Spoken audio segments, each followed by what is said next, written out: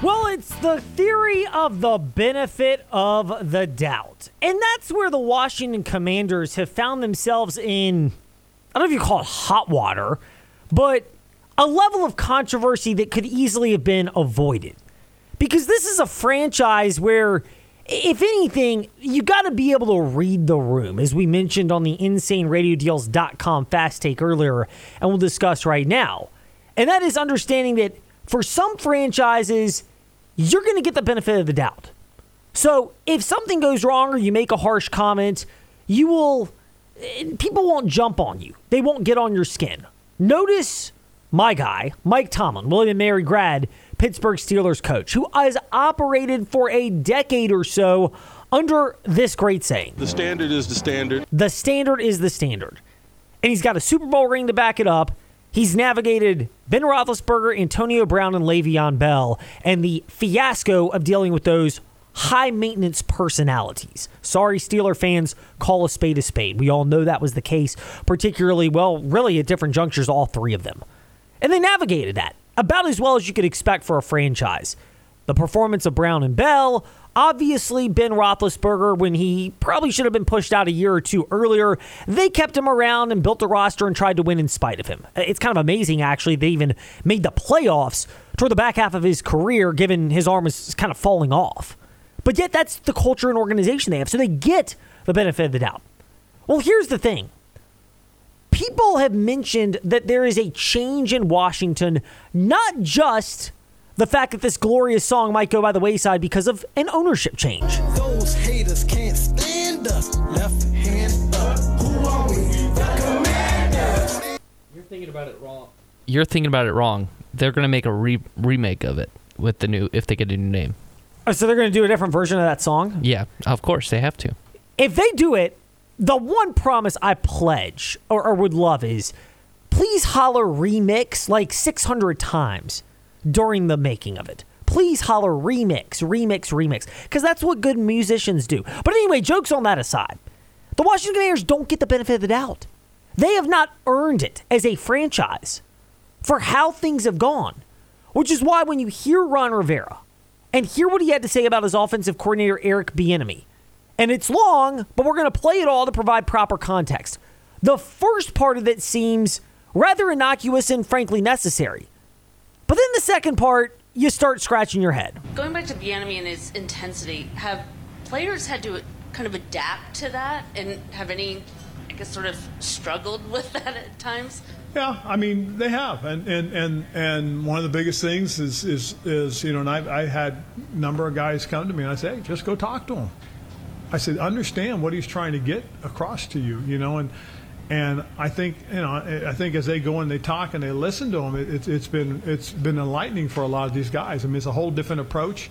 You know, you get a different kind of player from the players back in the past, especially in light of how things are coming out of college football. So a lot of these young guys, you know, they do struggle with certain things. And a lot of you also got to take for where they've been. I mean, guys coming from certain programs are used to it. Guys come from other programs aren't as much. So Ron Rivera, touching earlier on that. At the beginning, actually it kind of makes sense. Yes, they're struggling with Eric Bieniemy's hard coaching. But then he starts referencing guys being softer. Doesn't really sound like you got your locker rooms back. You also put your offensive coordinator out there. And if you operate under this Mike Tomlin guy, the standard is the standard. And you have the ingrained culture and multi-generational success that the Pittsburgh Steelers have. Sorry, Washington Commanders. While the Commanders and Steelers were both relevant through the 1980s and early 90s, Pittsburgh kept winning afterwards, and Washington was sold to Dan Snyder, and obviously the rest has been a painful 20-plus year history for fans of that particular franchise, about a quarter century. So then Eric Bieniemy has to come out, and he has to defend what he said or has been doing in terms of his standard. Hi. Have there been instances where players have, I guess, struggled to adapt to your coaching style and have come up to you and had a conversation about it? So before it even goes anywhere, I make it a point to address the conversation. Because one thing, my job is to be very observant. I got to know the people that I'm discussing and working with. So my job is to address if there's something that they may have an issue with, please, let's discuss this. Here's the reason why I felt a certain way. Here's why I said it. Now, okay, I put it back on the player. And you got to understand, we're in a grown man's business. We're in a grown man's world. My job is to make sure that I'm doing the best possible job of over-communicating clarity. I take a tremendous amount of pride in that. They also know when I'm getting on them, ain't nothing personal. What's personal is that I want us to win. I expect that particular player to be great at all times. I expect the effort to be a standard that's accepted by all of us. So when you're not reaching that, it's my job to address it. So sometimes they may like the highlights and the praise, but sometimes they may not like it. And I'm perfectly fine with that, because that's my job. Because if I ain't doing my job, my ass get fired. So it's my job and my responsibility to make sure that I'm getting our guys to do what I expect them to do. That's Eric Bieniemy. Fairly hands-on. And it's ironic because this could all be avoided if Ron Rivera had a pulse on the room. The thing is, when he was asked about Eric Bieniemy and his hard coaching style, it's easy to just sit there and say, look, we have a standard of excellence that we expect here. As a team, starting with myself, we have failed to reach that. And our goal as a group this offseason and as a coaching staff is to position our players to be as successful as possible. And for them to go out and execute what they're capable of, which we know they can do. And to assemble the best roster and construct it the best way so that we can all win and achieve our goal of winning football games. Does that sound like cliche city, that what I just said? Yeah, it kind of is. But the reality is you got to take control of the situation if you're Ron Rivera. You're the one in charge of it. I don't think he sounded horrible at the beginning by mentioning that people may have a tough time adjusting to Eric Bieniemy's coaching style. But here's the problem. You got to understand you're dealing with a franchise where nobody has gotten the benefit of the doubt over the last 20 to 25 years, outside of, well, Marty Schottenheimer and Joe Gibbs, and even then their standards were less than stellar based upon prior ownership and their unreasonable expectations. So you're talking about this franchise where change is already happening, and you know you're on the hot seat if you're Ron Rivera. If that's the case, why are you bringing this out? Why are you creating distractions for this franchise? You can easily jump out in front of this if you're Ron Rivera and say we all hold ourselves to a very high standard and we expect to perform at the highest level. And that, to me, Trey, and again, maybe I'm oversimplifying it, but that's where the problem really is as big as possible, is Rivera could have squashed this earlier, but instead, by mentioning that his team is adjusting to a much more harsh coaching style, Rivera looks ridiculous because he kept around prior coaches who were underperforming and could not connect with players. Bad mark on Rivera. The locker room looks like they couldn't handle harsh coaching from Eric Bieniemy when, in reality, a lot of these guys maybe struggle with that, but plenty more come from programs which are used to holding players accountable. And then Eric Bieniemy himself coming in, having to not only defend being an offensive coordinator realistically for the first time because it was Andy Reid's offense in Kansas City, but handling this. And that, to me, Trey, is where this could have easily been avoided if Ron Rivera just read the room a little bit better. Yeah, I mean, we kind of knew Eric Bieniemy was going to bring in the Andy Reid style, and Andy Reid is someone who has a standard and sticks to the standard, and yeah, it's I'm not shocked by all of this. I think it's a lot of overreaction. I think if you look at Eric Bieniemy's track record, and granted, it helps to have Patrick Mahomes, but he is proven to be a very capable offensive coordinator, better than. So I think, personally, this is just kind of that typical training camp story that's going to be overblown and probably not be an issue come the regular, like midway through the regular season.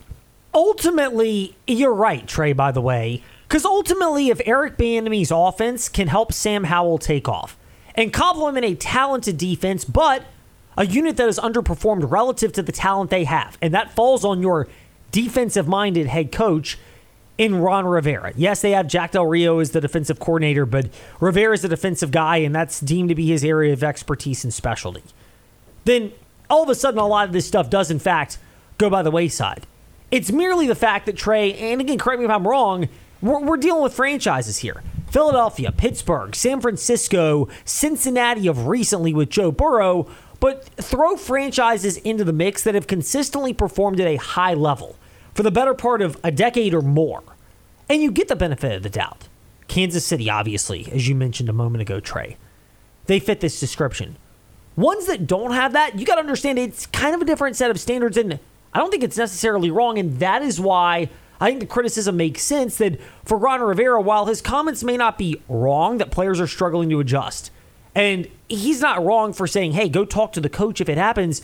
It makes your players look bad, like they're a bunch of whiners and complainers that they can't handle the harsh coaching, so the players have to answer it.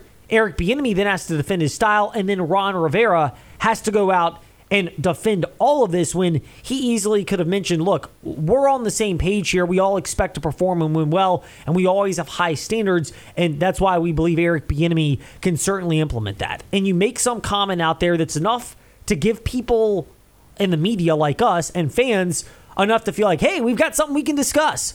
But realistically doesn't say a whole ton about what's actually going on behind the scenes. Speaking of what's actually going on behind the scenes, we're not going to give you all the details like Ron Rivera has done with the Washington Commanders, but we can tell you that what's going on at InsaneRadioDeals.com is enough for you to know that those Lynchburg Hill Catch general admission tickets with a $10 food voucher and reserve seating tickets, also with a $10 food voucher, they're going quickly because you know what's up. There's about a month left in the baseball season.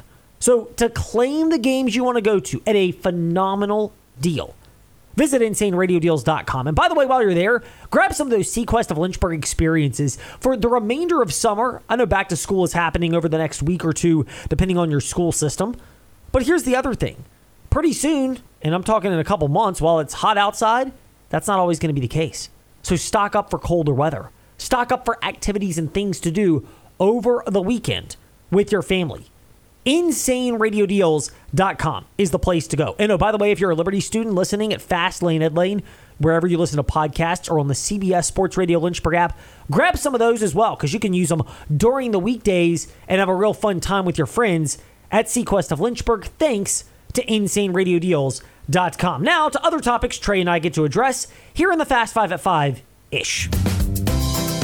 It's time for the Fast 5 at 5-ish. 5 fast-paced, quick-witted things you need to know right now.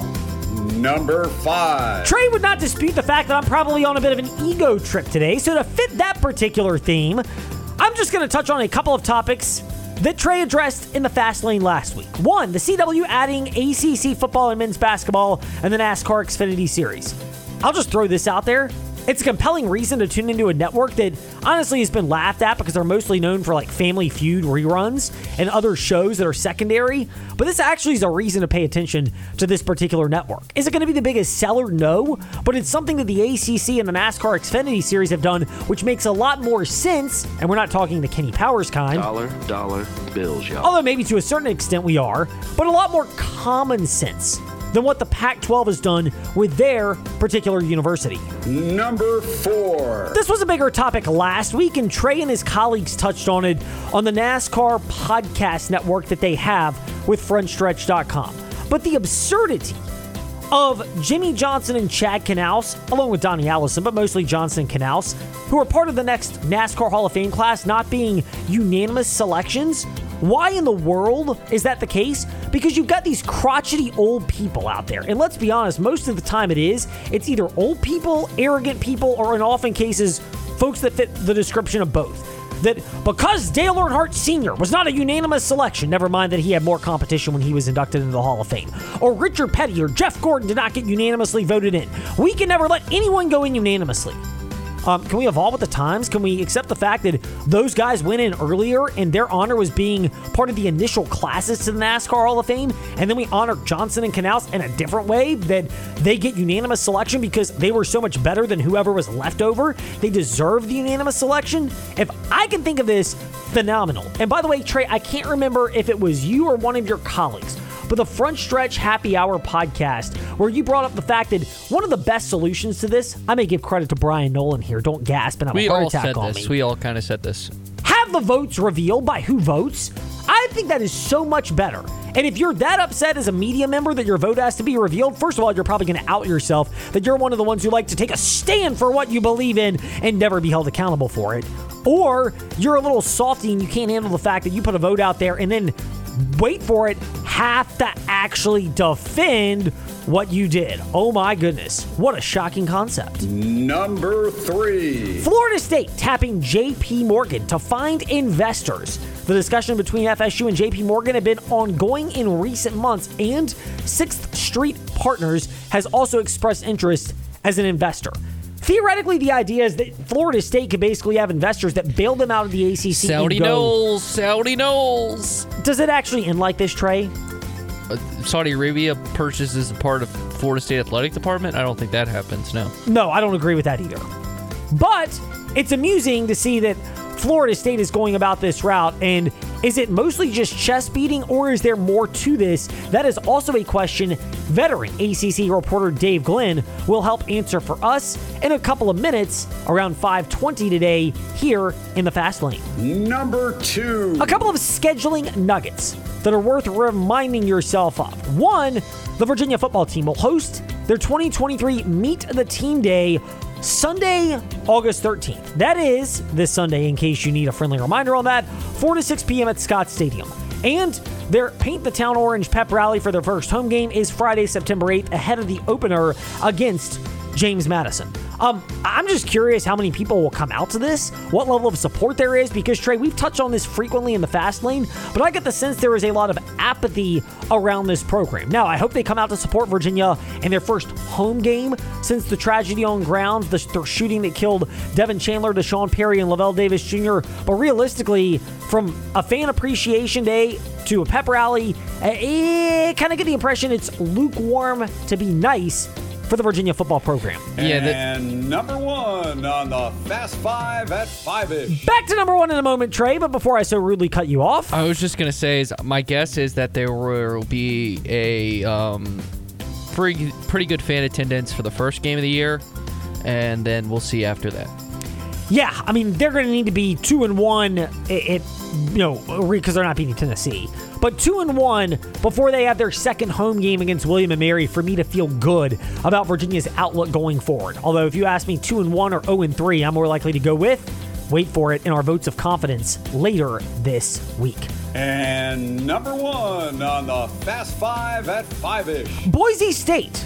That's the team the Virginia Tech Hokies will draw Thursday, November 23rd. That is Halloween evening, when they get ready to play in the made-for-TV tournament event held in Orlando.